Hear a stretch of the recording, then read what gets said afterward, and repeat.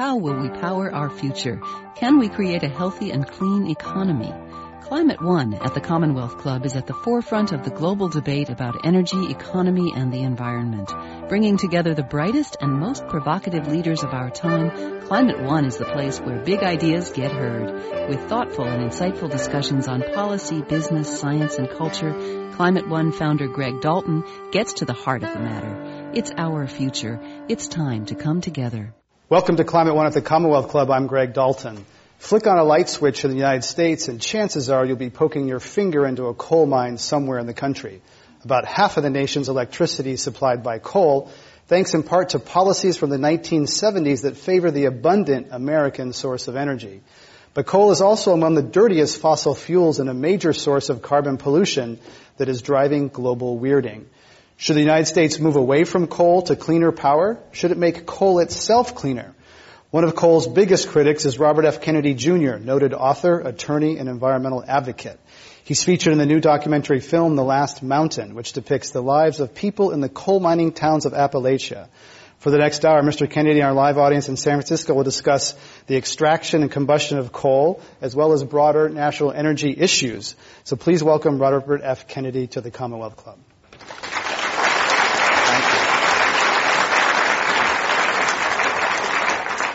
Thank you for coming. So a lot of the preference for coal goes back to the 1970s when American policies sort of gave deliberate preference to a U.S. source of energy. A lot of presidents have promised energy independence. They haven't delivered it yet. What do you think America should do for a comprehensive national energy policy?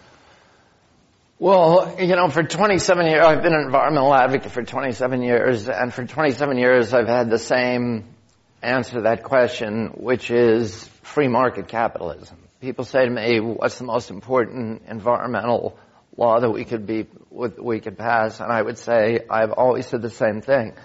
It's free market capitalism, because in a true free market promotes efficiency, and efficiency means the elimination of waste, and pollution is waste.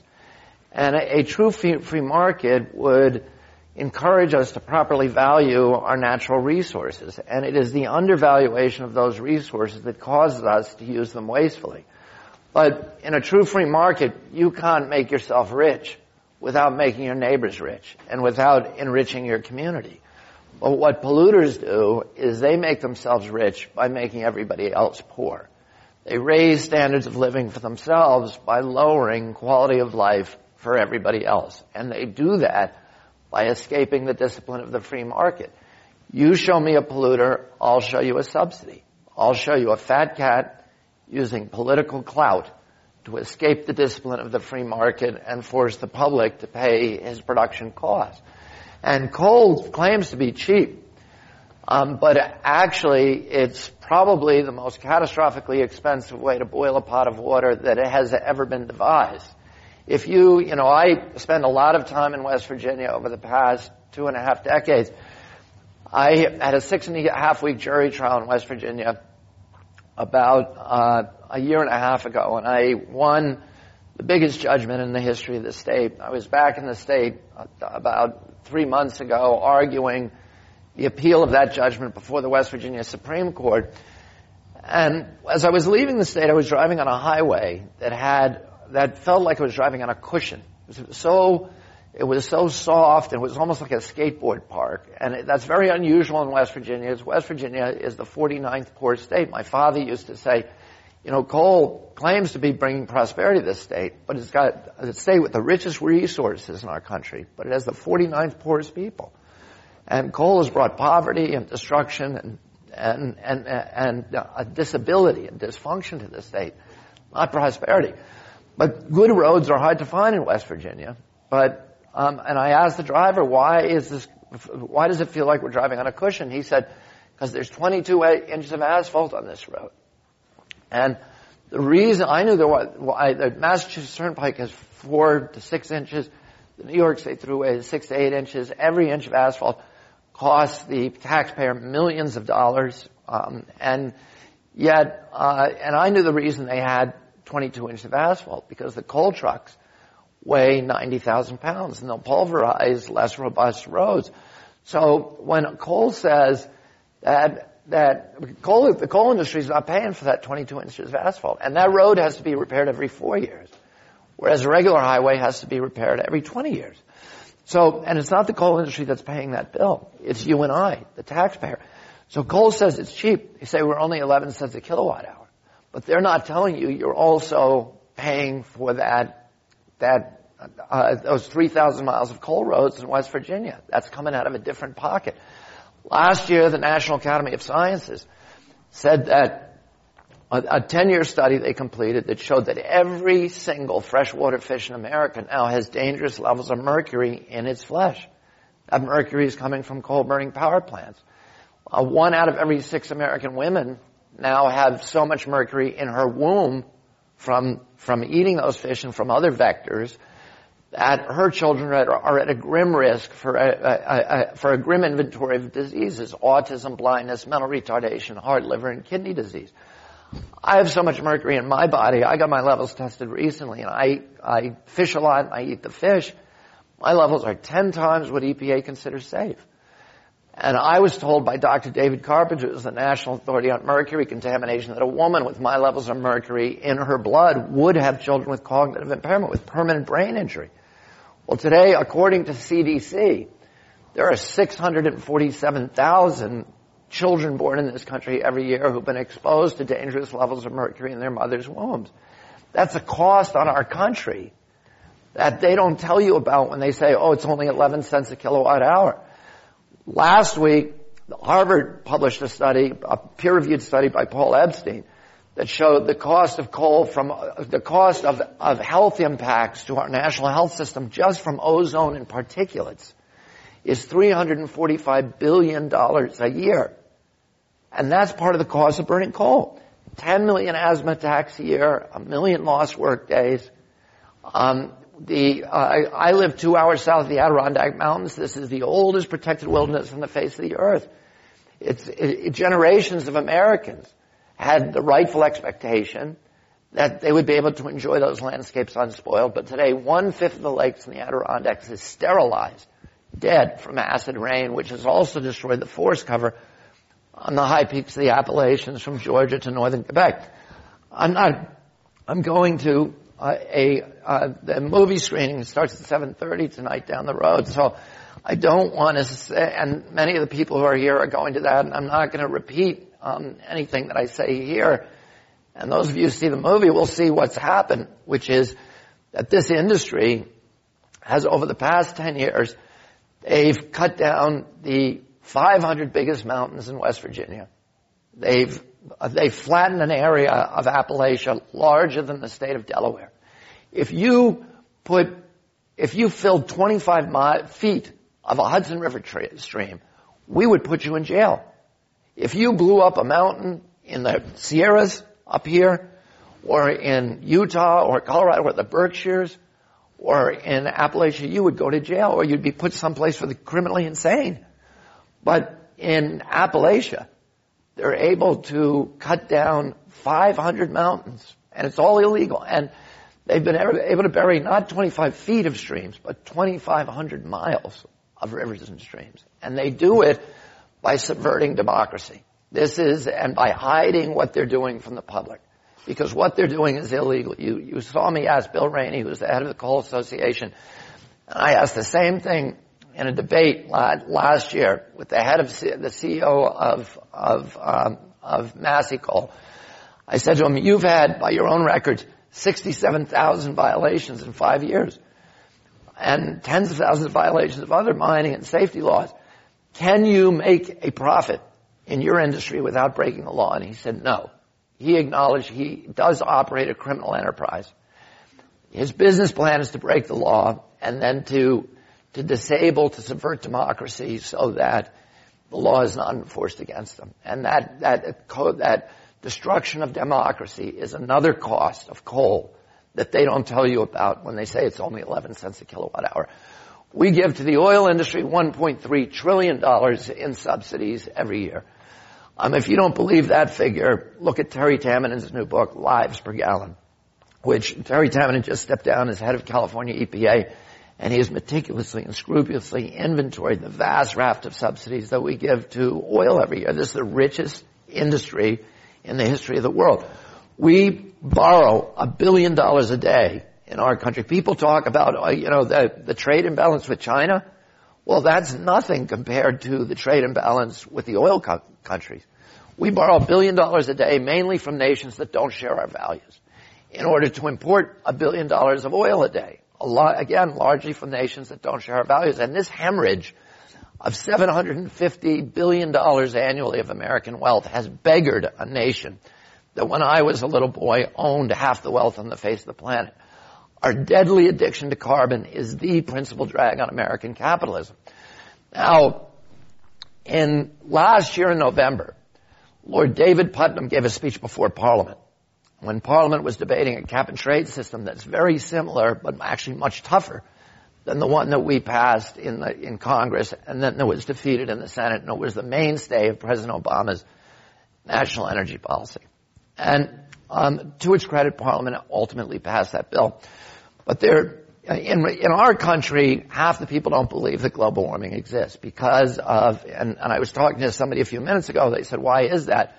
Well, it's because the propaganda works. And Exxon and Koch brothers have spent $200 million, erecting phony think tanks and filling them with these phony scientists who we call biostitutes and employing these slick PR firms to persuade the American public that global warming doesn't exist and propaganda works.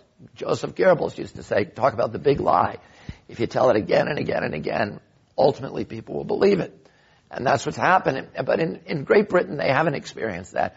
People generally accept the science. They understand that it's a grim reality that government has to take a strong hand in enforcing. And ultimately, Parliament passed the bill. But there's still vested interest in other people in England who said that, we have to move incrementally. We have to move slowly because if we move precipitously, it's going to cause grave dislocations in the marketplace and our economy. That's going to impede our ability to address this and other issues. And it's going to be bad for our country. And Lord Putnam reminded Parliament that exactly 200 years before, the same body had debated the abolition of the slave trade. And at that time, everybody in England believed that slavery was an abomination, a moral catastrophe that had to be abolished. But people said, how do we do it? Because slavery represented 25% of the GNP of Great Britain. It was the principal source of energy for the entire British Empire. And they said, if we abolish it outright, the economy is going to crater.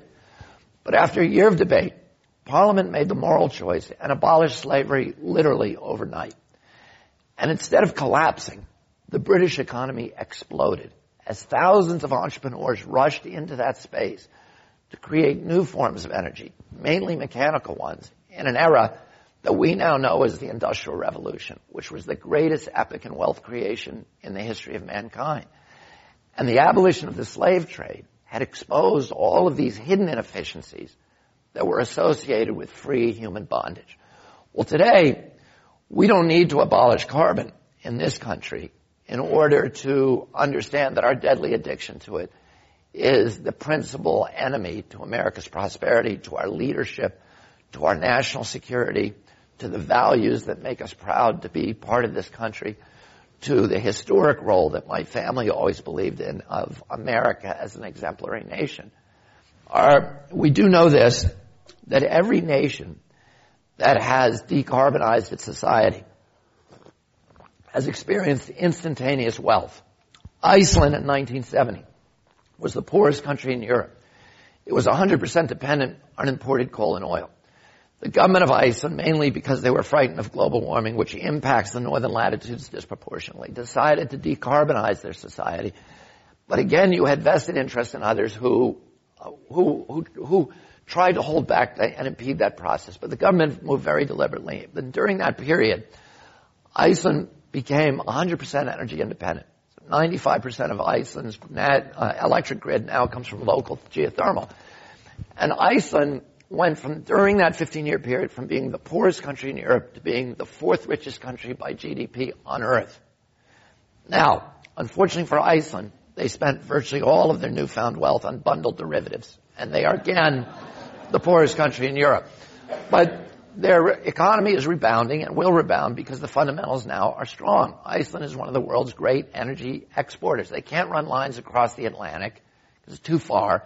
They will be able to, incidentally, very soon because Great Britain is building these great, under Gordon Brown's plan, these giant wind farms in the North Atlantic, and they're close enough to Iceland that they're going to be able to attach a DC grid line and then sell their energy directly to Europe. And they're going to be very, very wealthy. But right now, Iceland imports bauxite from Jamaica, uses the big surplus of geothermal to smelt the bauxite into aluminum, then sells the ingots on the world market. And that's their way of exporting energy. Sweden in 1996 decided to decarbonize their society and to shut down their nuclear power plants. They closed their two biggest nuke plants, slapped a $150 ton tax on carbon, and Sweden's economy since 1996 has grown by 45%, while its energy use has dropped by 9%. Brazil, 20 years ago, decarbonized its transportation grid, and as a direct result of that choice, Brazil, while the entire world economy spiraled and collapsed, Brazil continues to enjoy the longest, most robust economic expansion in the history of Latin America. I was talking to some friends tonight about the fact that Brazil this year will displace France as the fifth richest country on earth. Costa Rica, at the same time, decarbonized their electric grid. And as a result of that choice, and Costa Rica made some other great choices too, like not having an army. And as a result of that, Costa Rica, which is the smallest country in Central America, is by far the wealthiest. Its economy is larger than most of its neighbors combined. You can go on with those examples. But we in our country have much greater geothermal resources than they have in Iceland. My home in Mount Kisco, New York, is powered by geothermal. Virtually every home outside of the major cities in our country could be. But almost nobody uses geothermal because of the illusion that geothermal is more expensive than the incumbents. It isn't. If you added the subsidies, it's far less expensive. But the market, the subsidies have distorted the market and sent the wrong signals to purchasers and consumers, so very few people use geothermal, which is far cheaper than oil and coal, and doesn't get us in wars in the Mideast and doesn't impose all these other costs in our society. We're the number one in the world for wind. The Great Plains states are the Saudi Arabia of wind. We have enough wind. In fact, North Dakota is the windiest place on earth at sea level. We have enough wind, according to a recent report by the Scientific American, in Montana, North Dakota, and Texas to provide 100% of the energy grid for the U.S. and Canada 3 times over, even if every American owns an electric car. We're number 1 or 2 in the world for solar. The Scientific American report showed that we could power the entire existing U.S. energy grid from an area of the desert Southwest that's 75 miles by 75 miles, about 19% of the most barren desert land. I've been privileged to be an advisor to the current administration, the Obama administration, on energy policy. All of the leaders of that administration, Stephen Chu, Ken Salazar, Lisa Jackson, the others, want to transition us to a new energy economy. The barriers are these, and this is the long answer to your short question. Number one, the unfair advantage that the incumbents have because of the subsidies that are flowing to them. So we're not playing on a level playing field. Obama tried to correct that first by abolishing the subsidies, the direct subsidies, like the oil depletion allowance, which is $35 to $55 billion a year, and the waiver of royalties to the oil industry, and to address the indirect subsidies through the carbon tax and to the cap and trade system, and that failed. But even with the subsidies, because of innovation, the cascading innovation that we're seeing in solar and wind, those renewables are now approaching parity with the incumbents, even with the huge unfair advantage they have in the marketplace. Number 2, this is the most important, we don't have an energy grid in this country that can carry these new currents of energy. Our energy grid is antiquated, it was underbuilt, it is already overpowered, and it's misaligned. It doesn't reach the big wind centers in the Midwest, the solar centers in the desert Southwest, and it's smart, it is dumb. It's a dumb grid, and it's incapable of doing long-haul transmission of energy. Virtually every farmer in the state of North Dakota wants to put wind turbines on their property. And you have huge mountains of private capital. I'm on the board of the biggest green tech venture capital firm in the country, which is located right here in San Francisco, Vantage Point, and by far the most profitable. And in fact, they're among the top performing venture capital firms in any discipline, in any space. So they want to go into North Dakota and build wind farms. And big players like Siemens and Vestas and General Electric and Warren Buffett and T. Boone Pickens all want to go there. There's huge piles of cash surrounding the state of North Dakota waiting to flow in and build turbines on every property. Every farmer in North Dakota wants to build the turbines. Why? Because a North Dakota wind farm, a North Dakota cornfield is worth $800. If it's got a wind turbine on it, it's worth $3,000.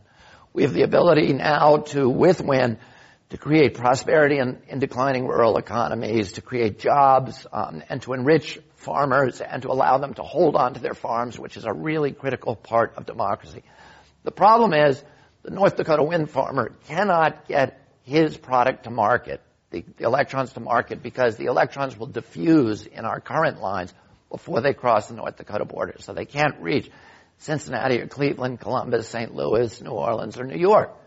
And we need to build a grid system in our country, and the Obama administration is now doing this piece by piece, a unified national grid that will connect these, the renewable power generation centers to the markets in our country. The same way that Eisenhower built a national highway system back in the 60s, we need to do that with the grid, and we need to build a smart grid. And yesterday, the headlines in many papers across the country were that Obama's going to make this one of his primary objectives between now and the election, to start implementing the smart grid in our country, and that's very, very encouraging.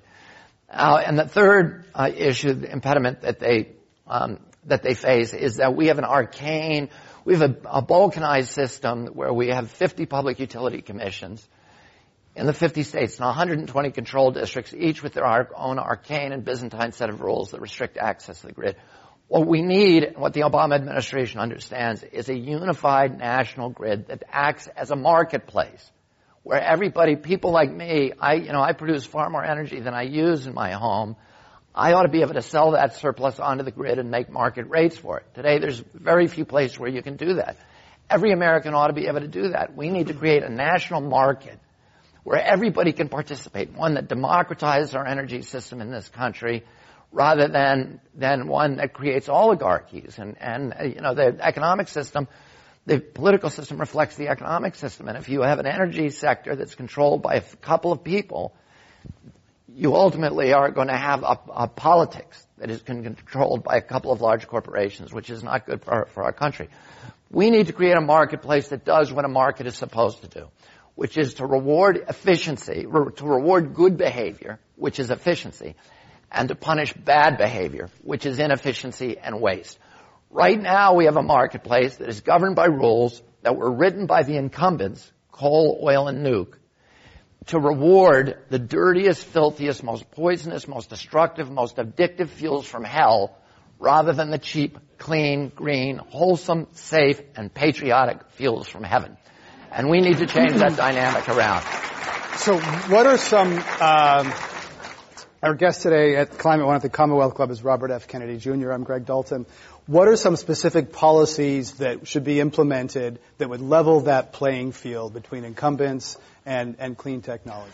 Well, it's really about, like I said, about creating a market. And when you create that unified market, national market, you turn every American into an energy entrepreneur, every home into a power plant like mine, and we can power our country then based upon American resourcefulness and entrepreneurship and what Franklin Roosevelt called American industrial genius, rather than Saudi Arabian oil. We've done this before. We built, all the great infrastructure in our country was built by government. That's the role of one of the primary roles of government. The canal system, the road system, the highway system, the railroad system, the airline system, airports were all built by the federal government, and then private entrepreneurs come and create wealth. But the infrastructure has to be built by government. So, in 1979, we built an ARPANET grid in this country, which was a grid for the Internet that connected every American home so everybody could participate in the Internet. A year later, and I actually watched a documentary on last night on TV about this. It was very interesting about the growth of the ARPANET. But a year later, in 1980, the CEO of IBM said that PCs, personal computers, were a dead-end technology. Okay? And a lot of other computer companies made that bet, like Dell and MCR and Honeywell, and they're out of the computer business because they just bet wrong, because they didn't see what the market was going to do to revolutionize computer technology and put it and democratize it, put it in the hands of everybody. Well, today, everybody, because we built that marketplace, everybody has a PC. And what happened to the cost of information? It plummeted to almost zero. In fact, I would say zero. One of the companies, that Vantage Point has is a company called Cha-Cha. Has anybody here heard of it? Raise your hand if you've heard of it. See, it's just the young people. Yeah. So, anyway, Cha-Cha is a company that you dial on your cell phone, Cha-Cha, C-H-A-C-H-A. It's 247-247. Then you can ask any question that you want, and usually within a minute, they'll answer that question. It's free and free. They make their money by putting little advertisements while you wait. But it's free information forever. I was in China the other day, and I was showing this to some Chinese friends of mine, and I said, ask me any question. And they said, okay, what was Mao Zedong's favorite lunchtime meal? So I put it in there, and it comes back in 30 seconds, spicy brown bean soup over fried rice. Right? You can ask anything. When is he going to stop talking? What's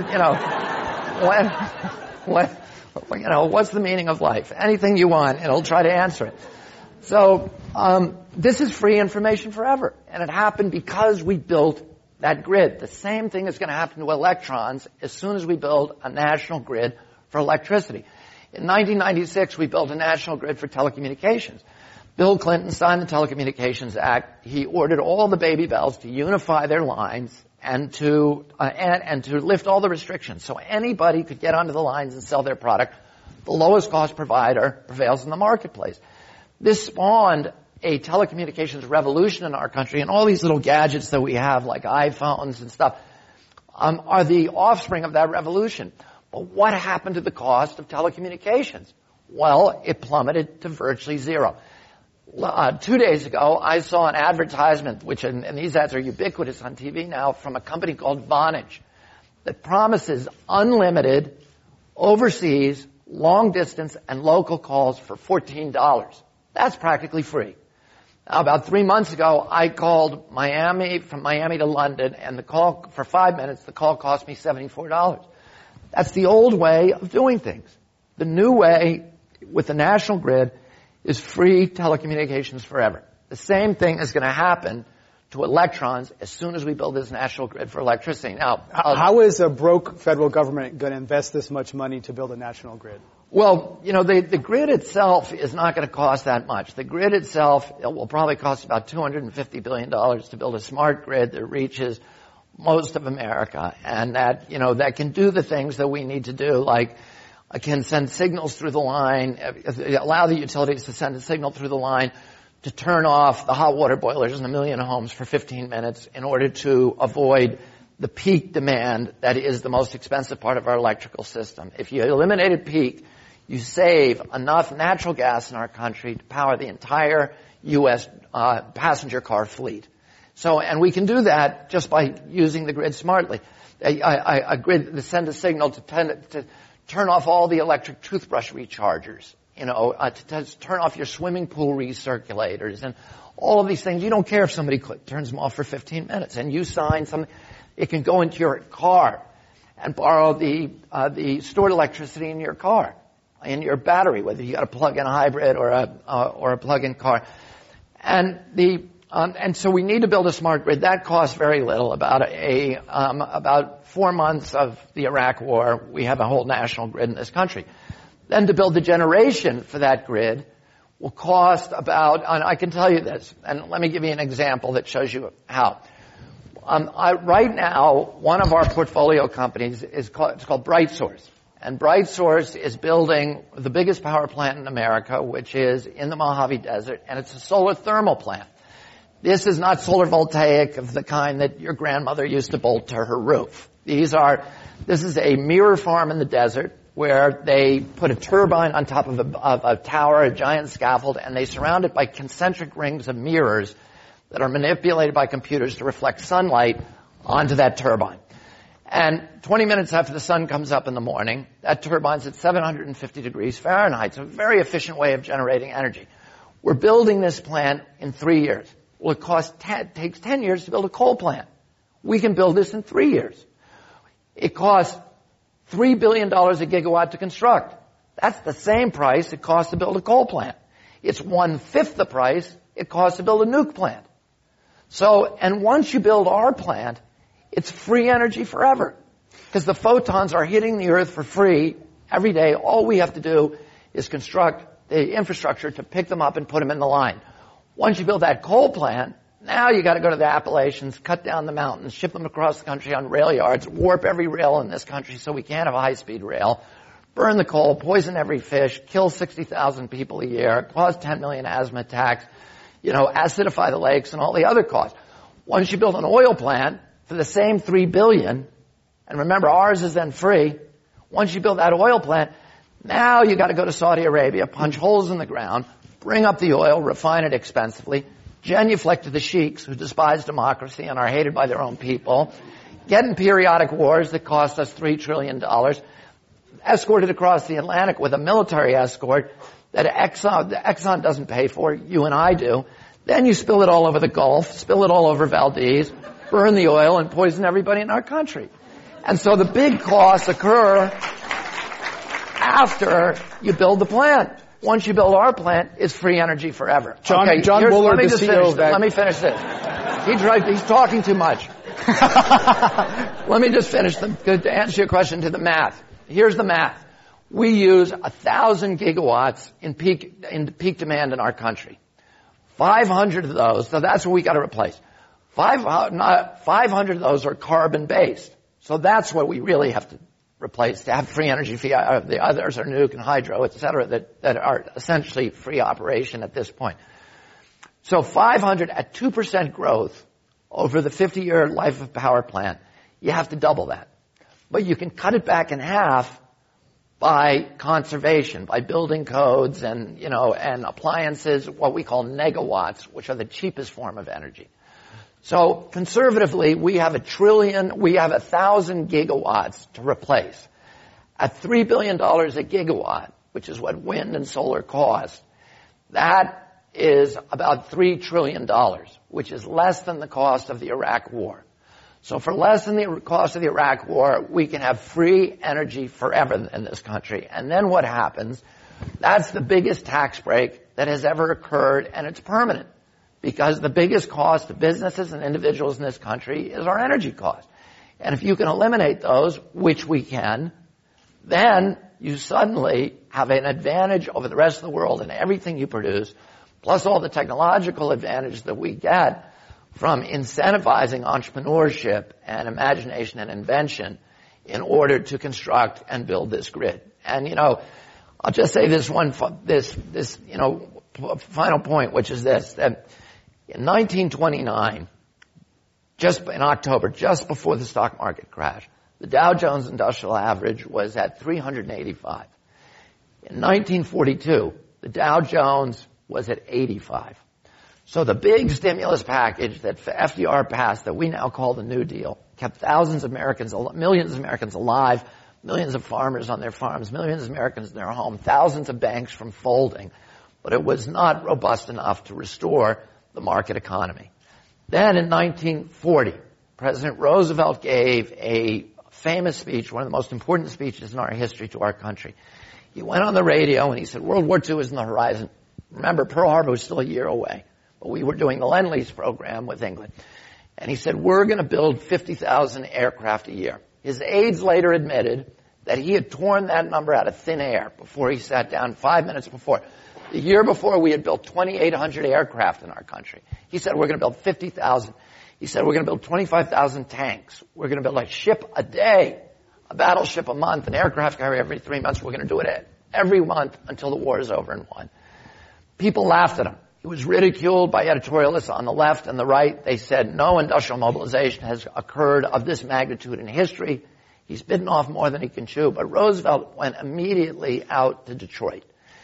And he told the automakers, you're not building automobiles anymore. You're building aircraft, and you're building tanks and half-tracks and amphibious vehicles and bombs and detonators.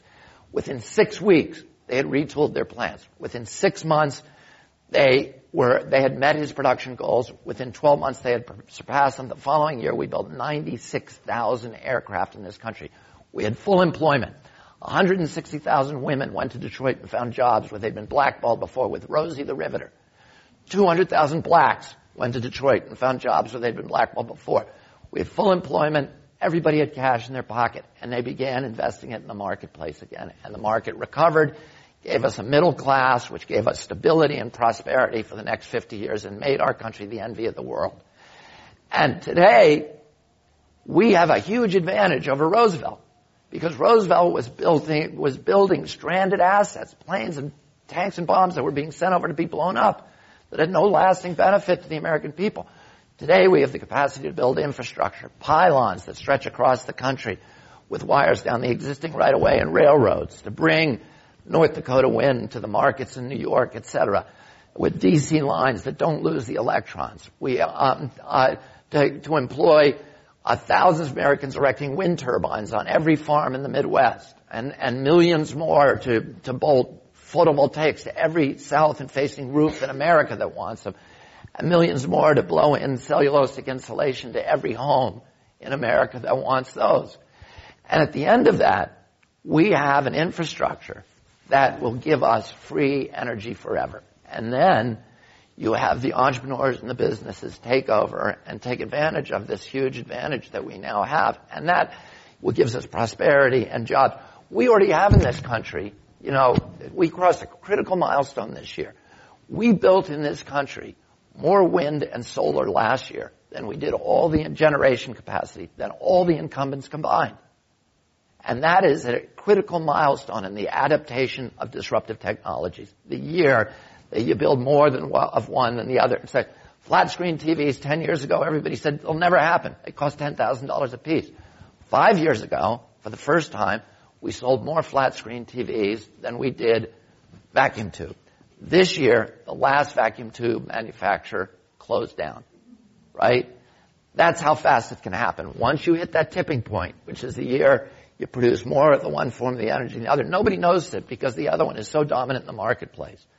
Nobody notices it. But that is the milestone that you look for when the disruption, the displacement is about to take place. And we've done that in our country. And we have, this is going to happen because, not because government tells it, but because the market is going to drive it there. Because we can produce cars that go, and that get 6 cents, that cost 6 cents a mile over the life of the car to drive, electric cars, versus an internal combustion engine that costs 60 cents.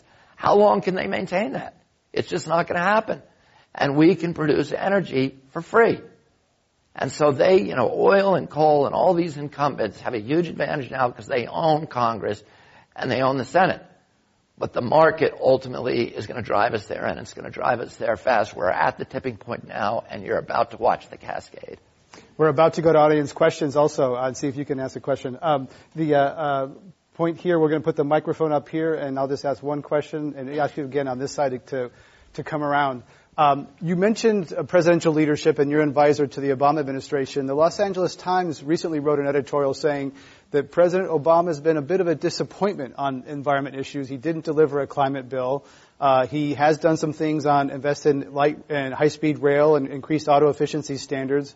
How would you assess how well the Obama administration has done on energy so far? Well, I would say that if the Obama administration did what it wanted to do, what President Obama wants it to do, that we would have done all the things that I just talked about. The problem is that our democracy is broken. The press is broken in this country. We have 30% of Americans now getting their information from talk radio, which is 95% controlled by the right. We have 22% getting their news from Fox News. And we have we have our campaign finance system, which is just a system of legalized bribery, has just been opened by the U.S. Supreme Court in the Citizens United case, which is the most disastrous opinion, H.L. Mencken said that a journalist is somebody who can't distinguish between a bicycle accident and the end of civilization. Well, the Citizens United case is the end of civilization, the end of democracy. We have a 100-year-old law that said corporations cannot contribute to federal political candidates or office holders. And the Supreme Court just wiped that out, and we have a tsunami of corporate wealth that is now flooding into the political process and is going to dictate the direction of this country rather than the republic and the democracy.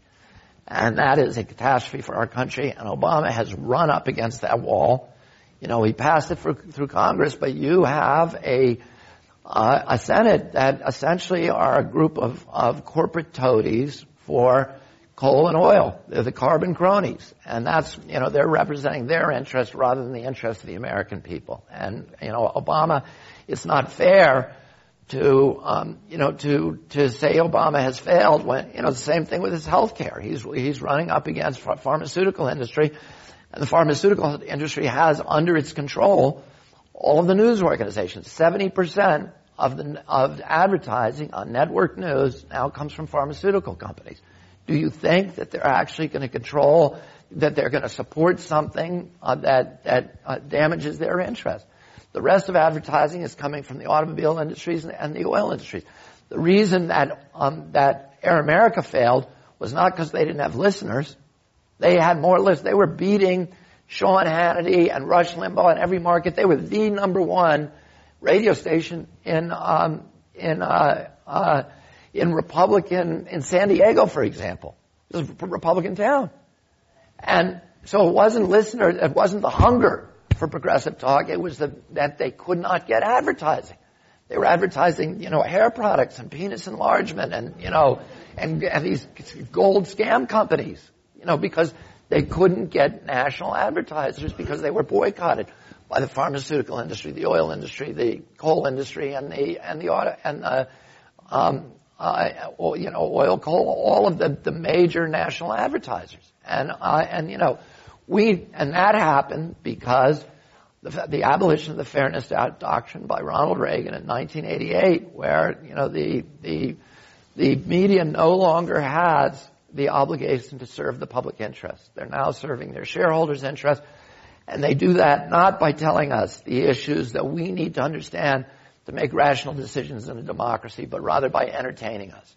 So we're today, by appealing to the prurient interest that all of us have in the reptilian core of our brains for sex and celebrity gossip.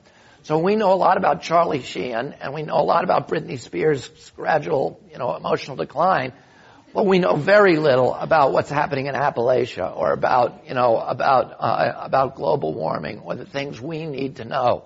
We're the best entertained and least informed people on the face of the earth, and we cannot keep our international leadership or our democracy if we don't have an informed public that is capable of recognizing all the milestones of tyranny and telling the truth from fiction. In Canada, they don't allow lying on television. It's illegal on the television news to lie. That's why Fox News is not in Canada. And that's why the Canadians didn't follow us into Iraq, into an 800-year-old fist fight in Mesopotamia where Dick Cheney was saying, oh yeah, they're going to meet us with flowers in the streets. The Canadians were saying, are you crazy? Because they weren't listening to Fox News. And, the devolution of the American media and the lack of campaign finance, those are two legs of the three-legged stool of democracy that have folded in our country. And, anybody who looks at American democracy can see we are in worse trouble now than we've ever been since the Gilded Age, when this country was owned by corporations. And we have to understand this, that when business is controlled by government, it's called communism. When government is controlled by business, it's called fascism. And our job is to walk that narrow trail in between. Keep big government at bay with our left hand, big business at bay with our right, and walk that narrow trail, which is free market capitalism and democracy. And in order to do that, we need a working press that is sophisticated, that is aggressive, and is determined to tell us the truth about issues. And we need an informed public. that can recognize the milestones of tyranny. And we don't have that anymore in the United States of America. Our guest today, at the Commonwealth Club, is Robert F. Kennedy Jr. Let's have an audience question, please. Hi. The taxpayers fund the Federal Emergency Management Agency for responding to multiple flooding disasters from mountain topping in West Virginia each year. So I'm wondering why Massey or other coal polluters don't reimburse FEMA for those costs. And if we went from coal to solar or wind farms, a lot of my environmentalist friends say migratory birds, desert tortoises, and others would be at peril. So could you please respond? Well, there's two questions there. Why doesn't Massey pay the costs that it's imposing on the American public? And, the costs you talk, the FEMA cost, the emergency management cost, the flooding, et cetera, is one example. But there are many, many other examples of that, which is the mercury in our drinking water, the health of the American people, the deaths, which are proven of, between 47 and 60,000 people a year, the asthma attack. All of these are the costs of coal that they have not been required to pay because, again, we don't have true free market capitalism in this country. We have to understand the difference between free market capitalism, which makes a nation more efficient, more prosperous, and democratic, and what we have today, which we've embraced today, corporate crony capitalism, which is as antithetical to democracy, prosperity, and efficiency in America as it is in Nigeria. So, as long as these companies aren't paying the true cost of bringing their product to market, you're going to get these distortions in the marketplace. Your second question was? Will the impact on birds of wind power? Well, any way that you produce energy is going to cause environmental impacts. And, you're dealing with the commons here. You're dealing with public trust assets. So what we have to do is have an intelligent debate about where the impacts are smallest, and if it's the difference between cutting down the Appalachian Mountains or killing a few desert tortoise or maybe endangered bats, we have to look at that and say, is there a way you can mitigate those costs by moving it, by in every case, we want to mitigate the cost as much as possible, but to understand there will be a cost. What is the least cost option? And if we actually incorporate those costs into our economic system, then the free market will answer those questions for us. And we'll say, what's the cheapest form of energy? If you make the energy producers mitigate the cost of bringing their product to market. And that's what the environmental laws were designed to do. The 28 laws we passed after Earth Day 1970 were all designed to restore free market capitalism in this country by forcing actors in the marketplace to pay the true costs of bringing their product to market. And, today those laws have been undermined, and we don't have anything that even looks like free market capitalism in this country. And what we've been trying to do is restore that. I run the River Keepers, and we sue polluters. We go out into the marketplace. We don't even consider ourselves environmentalists. We're free marketeers. We go out into the marketplace and find the cheaters, the polluters, and we say to them, we're going to force you to internalize your costs the same way that you're internalizing your profits. Because as long as somebody is getting subsidies, it distorts the whole marketplace. And none of us gets the advantages of the efficiency, the prosperity, and the democracy that true free market capitalism actually delivers to a society. Let's go to the next audience question, please. Thank you. One of the most interesting ideas you've presented is the idea of how democracies fail to develop proper markets. And as a teacher, I'm wondering what lessons would you want younger kids, when they're looking at these problems, to understand about the way democracies and markets interact? That's one question. You can take that one on. Or we're going to take a group of seventh graders to Central Valley next year for our outdoor ed trip. Are there local issues that they should approach, and how should they approach them as young students who, because it is a very toxic political world, especially in the news, it's hard to get good information and to judge it. What should they be doing as young, Well, I think I've been a teacher for 27 years, and I think the most important lesson that we can teach our children is critical thinking. Is, I show them an advertisement on television and ask them, where is the lie? Where's the propaganda? How is this corporation trying to control your, the television is a box that everybody puts in their home that is a tool for corporations to sell you stuff. Right? And so what are they doing? I have nothing against corporations. Corporations are a great thing. They're, but they should not be running our government, because corporations don't want the same thing for America as Americans want.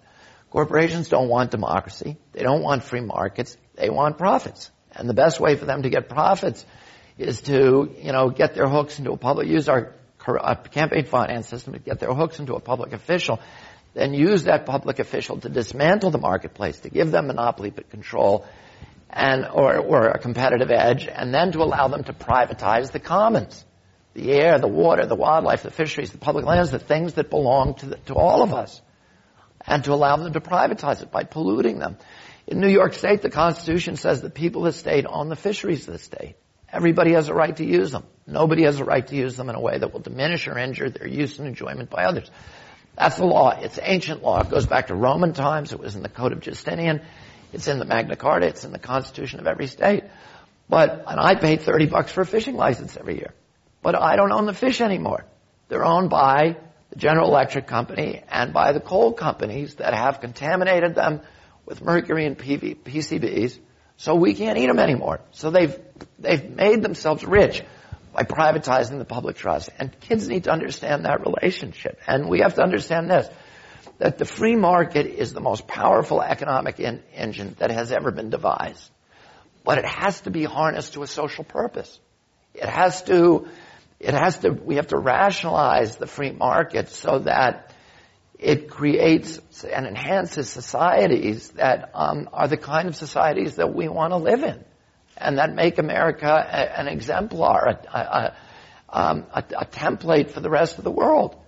We now have in every state, except for California, laws that say to the utility, if you want to make money, you burn a lot of energy. So the more energy, the more coal you burn, the more energy you create, the richer you get. I have a friend called Jim Rogers who runs Duke Power, which is has the second biggest coal fleet in the country. He doesn't want to build any coal, right? He knows that coal is destroying the planet, destroying civilization, destroying the values that make our country great. So he wants to stop.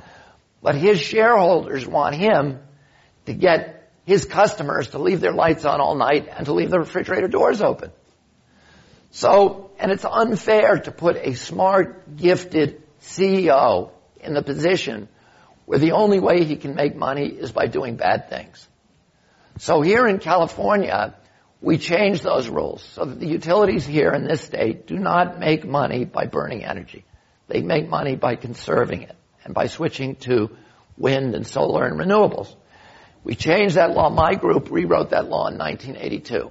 And this is not radical. It's the way the utilities used to make money before we had deregulation was by capital expenditures. So the utility would say, we want to build a dam. They'd go to the Public Utility Commission. They'd say, we want to build a dam.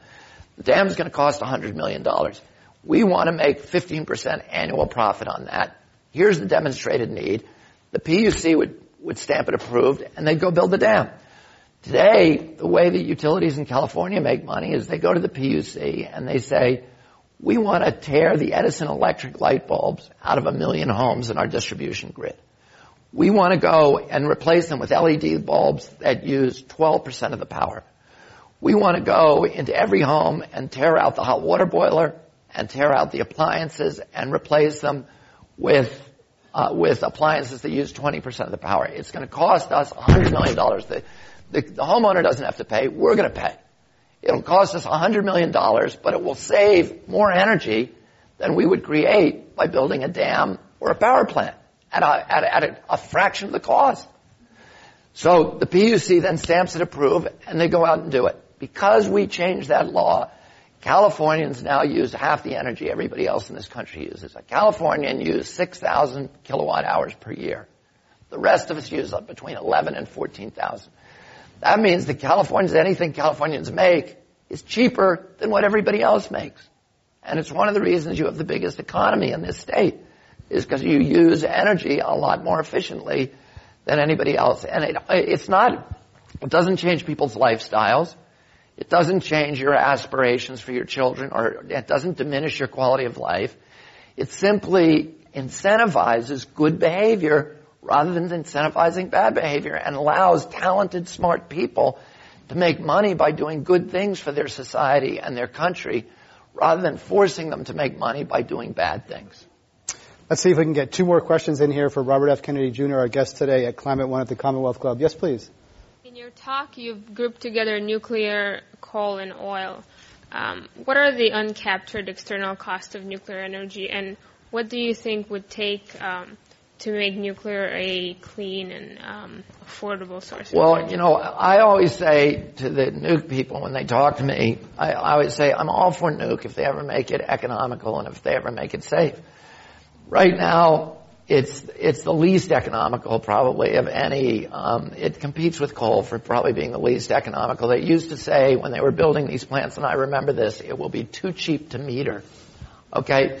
There's not a single utility in this country that will build a nuclear power plant today unless 100% of the construction costs are paid for by the federal taxpayer.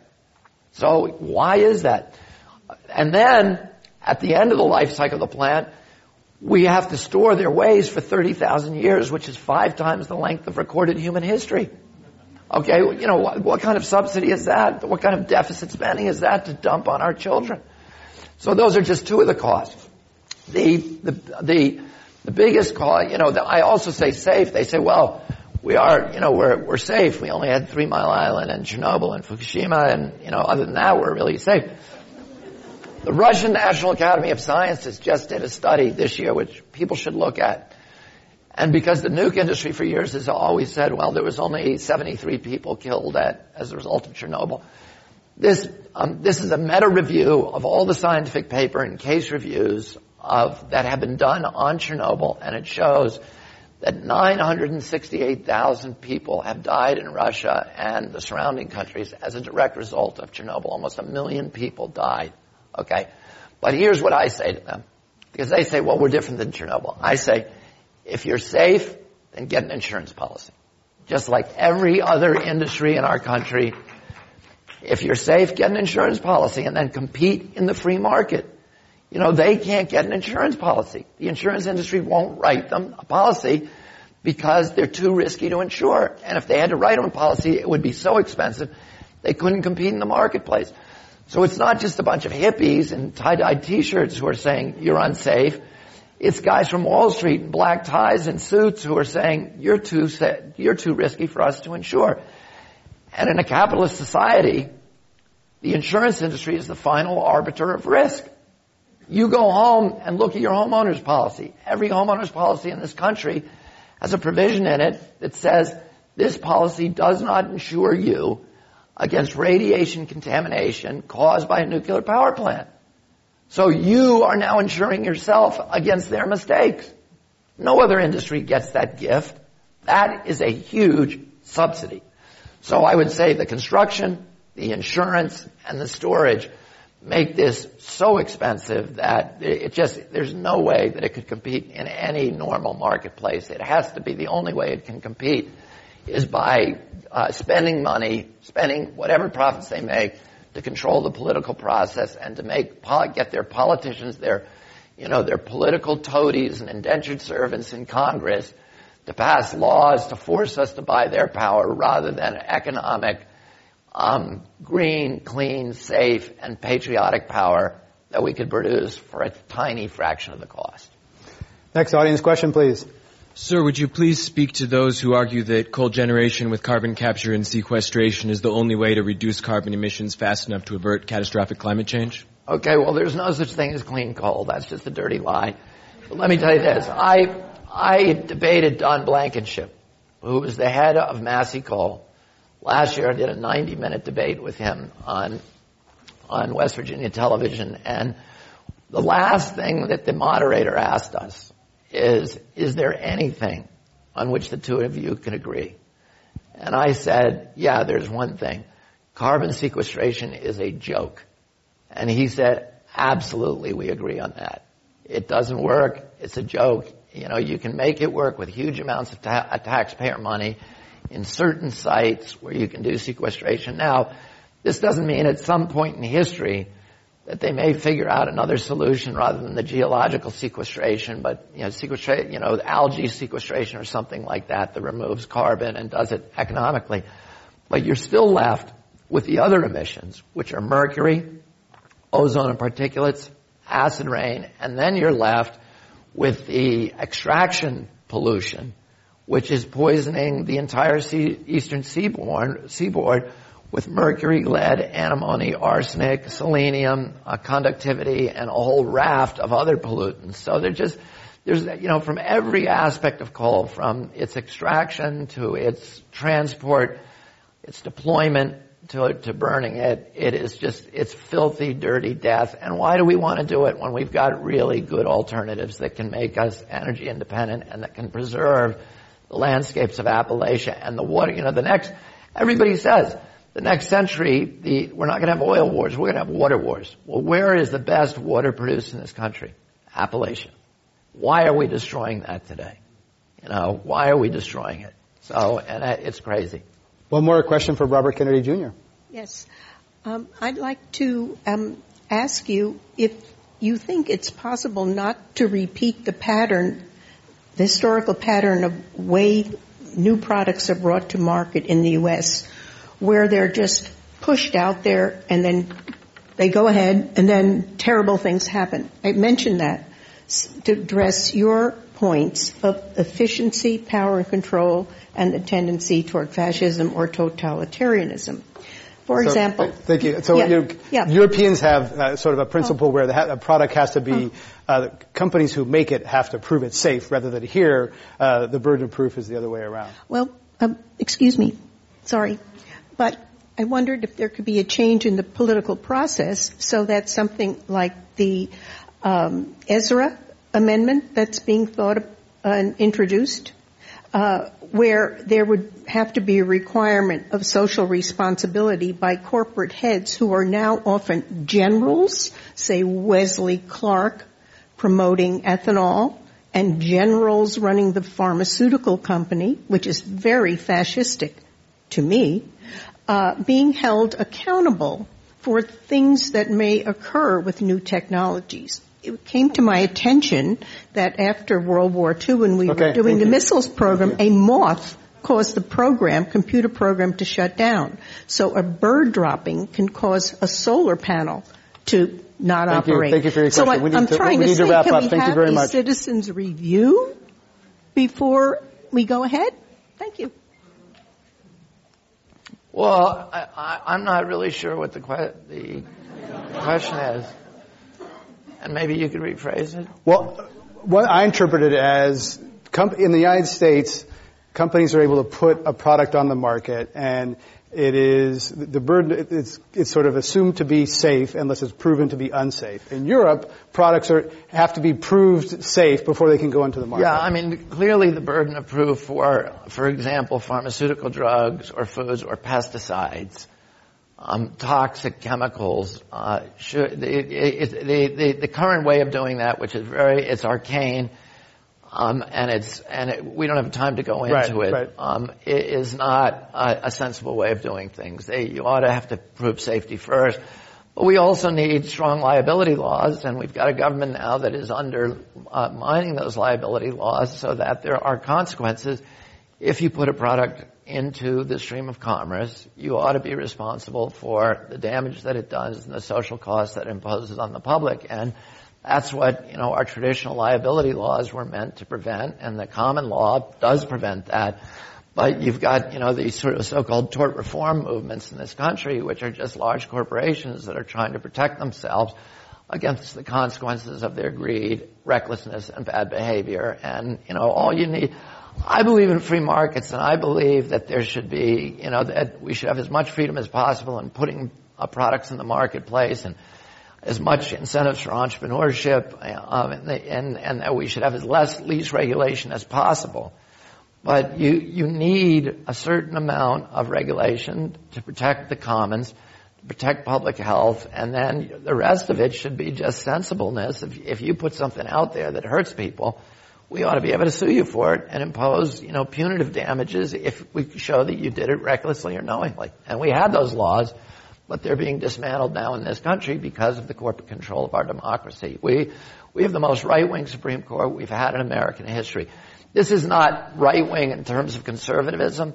There's no coherent conservative philosophy that governs the Supreme Court. Scalia, Edwards, Roberts, and Thomas. My partner was a clerk to the Chief Justice of the U.S. Supreme Court. He reads every decision. He's one of the smartest attorneys I know, and it's a very, very hard job to get unless you're really smart. He's a lot smarter than I am. But he goes through every decision. He said there's only one coherent philosophy with those 5 justices. And it's not a conservative philosophy. The philosophy is this, and you can see in the last 3 days, the 3 big decisions that came to this court are so absurdly transparent of this philosophy. And that philosophy is that corporations always win. If it's a corporation against the individual, the corporation wins. If it's government against an individual, the government wins. If it's corporations against the government, the corporation wins. Tell me one single decision by those 5 justices that differs from that philosophy. That's not conservatism. That is corporate control of our democracy. Teddy Roosevelt said that the greatest threat to American democracy would never be an outside enemy, but rather malefactors of great wealth who would steal our democracy from within. Dwight Eisenhower, another Republican, warned Americans that the greatest threat, he warned Americans against the domination by the military-industrial complex, which is now part of our culture and part of our daily lives.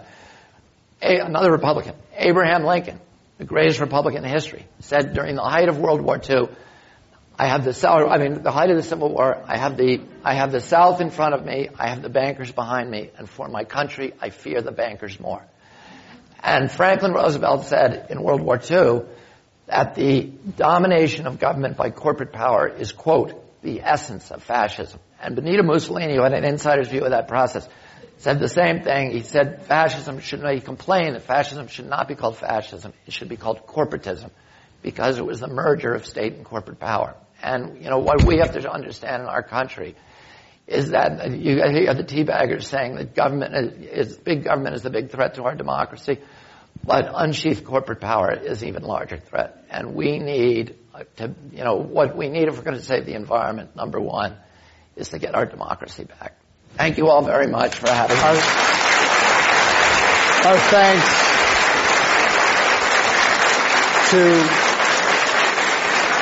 Our thanks to Robert F. Kennedy Jr. for his comments here today at Climate One at the Commonwealth Club. I'm Greg Dalton. Thank you all for coming.